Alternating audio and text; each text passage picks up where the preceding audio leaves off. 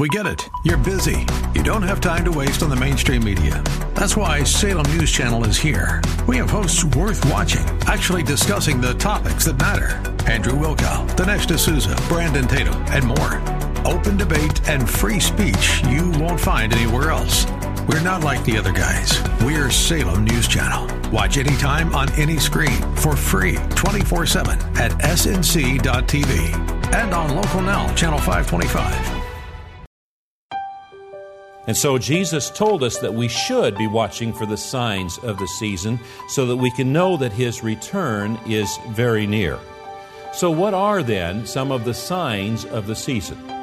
Well, in chapter 24, Jesus describes some of the signs of the season of His return.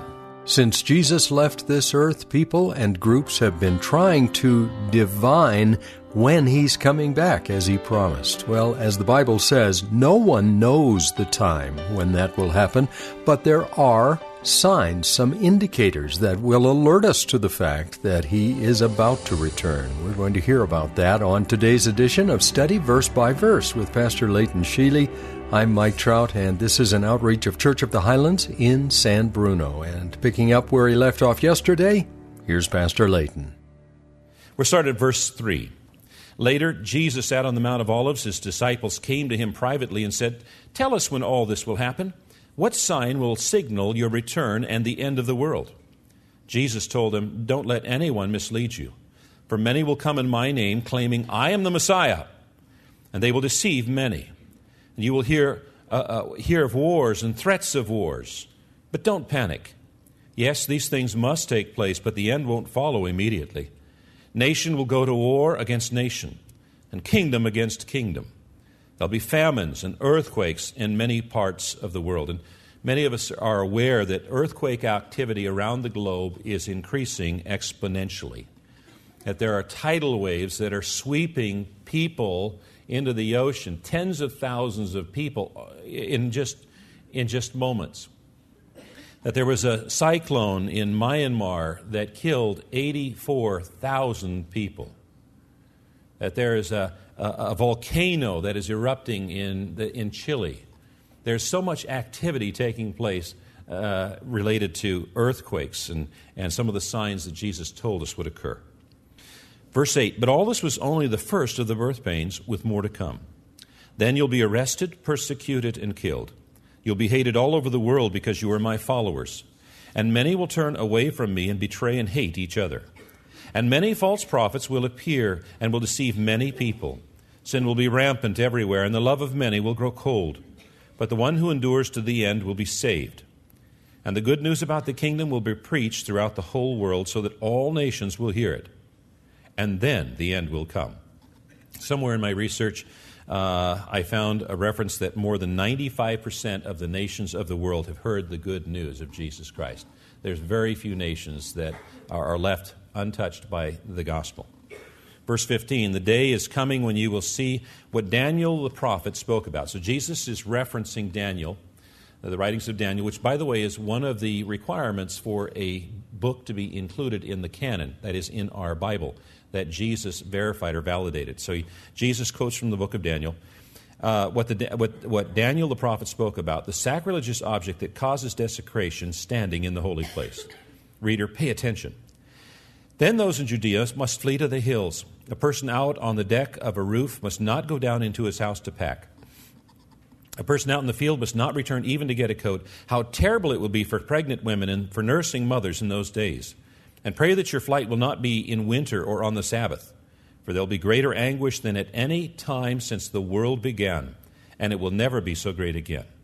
In fact, unless the time of calamity is shortened, not a single person will survive, but it will be shortened for the sake of God's chosen ones. Then, if anyone tells you, 'Look, here is the Messiah,' or 'There he is,' don't believe it. For false messiahs and false prophets will rise up and perform great signs and wonders so as to deceive, if possible, even God's chosen ones. See, I have warned you about this ahead of time." You know, modern technology provides tools that allow great signs and wonders to be performed. And the title Messiah has even been given to some candidates of recent elections. But any Bible-reading Christian should know that when the true Messiah comes, his name will not appear on a ballot. So if someone tells you, look, the Messiah is out in the desert, don't bother to go and look. Or, look, he is hiding here. Don't believe it. For as the lightning flashes in the east and shines to the west, so it will be when the Son of Man comes. When Jesus Christ comes, we're not going to have time to pack our bags. We're not going to have time to get right with God. It's going to come like a flash of lightning. Just as the gathering of vultures shows there's a carcass nearby, so these signs indicate that the end is near. So Jesus tells us we should be alert to the signs that the end is near. And by the way, after reading these descriptions, aren't you glad that you only have to die once? I mean, if you knew this passage and you believe in reincarnation, what's the point? It's just going to get worse every time you come back. Immediately after the anguish of those days, the sun will be darkened, the moon will give no light, the stars will fall from the sky, and the powers in the heavens will be shaken. And then at last the sign that the Son of Man is coming will appear in the heavens, and there will be deep mourning among all the peoples of the earth, and they will see the Son of Man coming on the clouds of heaven with power and with great glory. And he will send out his angels with a mighty blast of a trumpet, and they will gather his chosen ones from all over the world, from the farthest ends of the earth and heaven. Now I'd like to invite you to turn your Bibles to Daniel chapter 12. Daniel chapter 12. And we've got some new believers, and we're so very glad that you're here. If you're a new believer, you're getting familiar with your Bible. Your Bible is a book of books, if you will. There's 66 books in your Bible. And there's a table of contents in the front. So if you're looking for a particular book, you're not familiar with it, just look it up in the table of contents. It'll tell you the page number to go to. I can't give you the page number because all of us have different Bibles, so that wouldn't be of any help.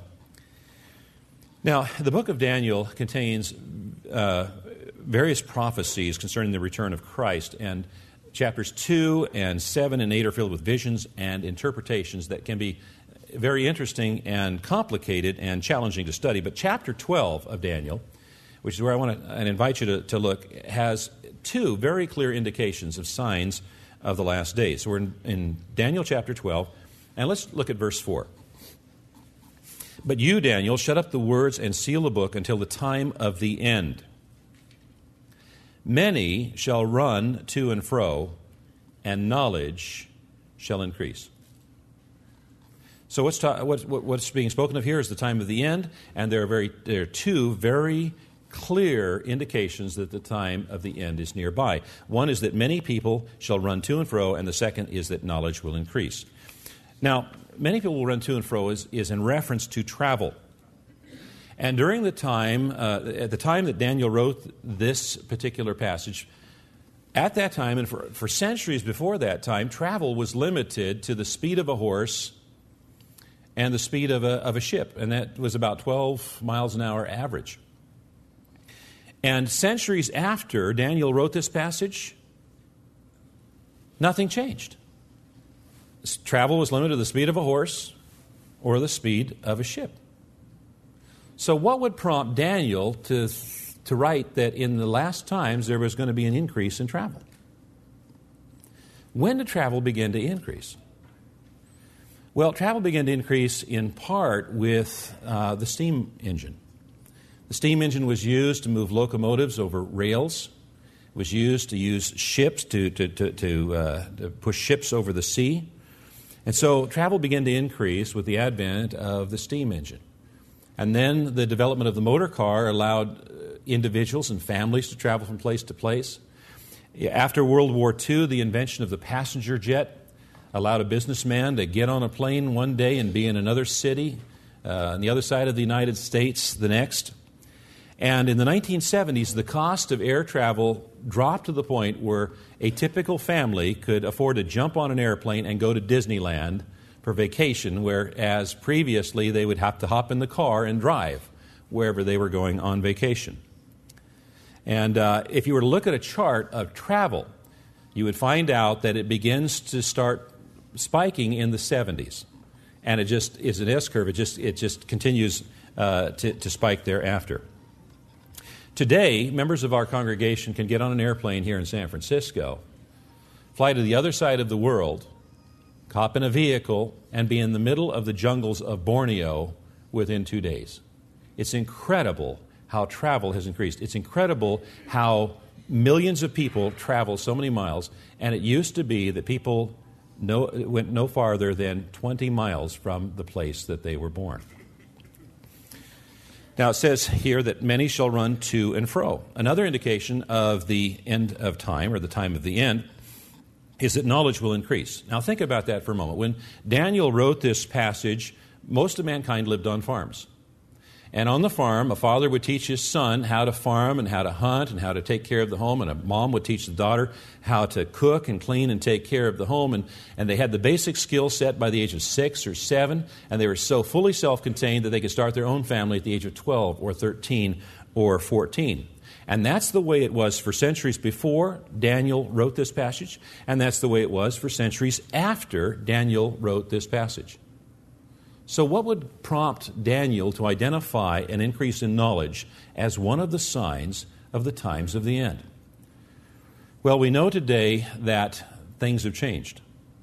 Most of us aren't living on farms anymore. Western civilization has developed to the point where we have to have a lot of knowledge just to be able to function in society today. A lot of kids have to go to college. Some of them have to go into master's programs and doctorate programs in order to be able to function in the society that we live in today. Knowledge is required just to be able to live. And also, in the last couple of decades, we've seen the creation of the Internet, which has become the repository of knowledge for the world. And many of us carry what are called smartphones. You know, when I was growing up, we used to call people who had a lot of knowledge smart. And what these smartphones allow us to do is to tap into the knowledge of mankind that's available over the Internet. Knowledge has increased. So 2 of these signs that are found in the book of Daniel are very evident. They've only existed in the last couple of decades in mankind's history. Well, we're going to have to end it right there. Pastor Layton will come back tomorrow with the conclusion of this message, and I hope you can be with us. If you miss any of these broadcasts, and we're on a daily basis, Monday through Friday, you can find them on the website, studyversebyverse.com. That's the ministry website for this particular outreach at studyversebyverse.com.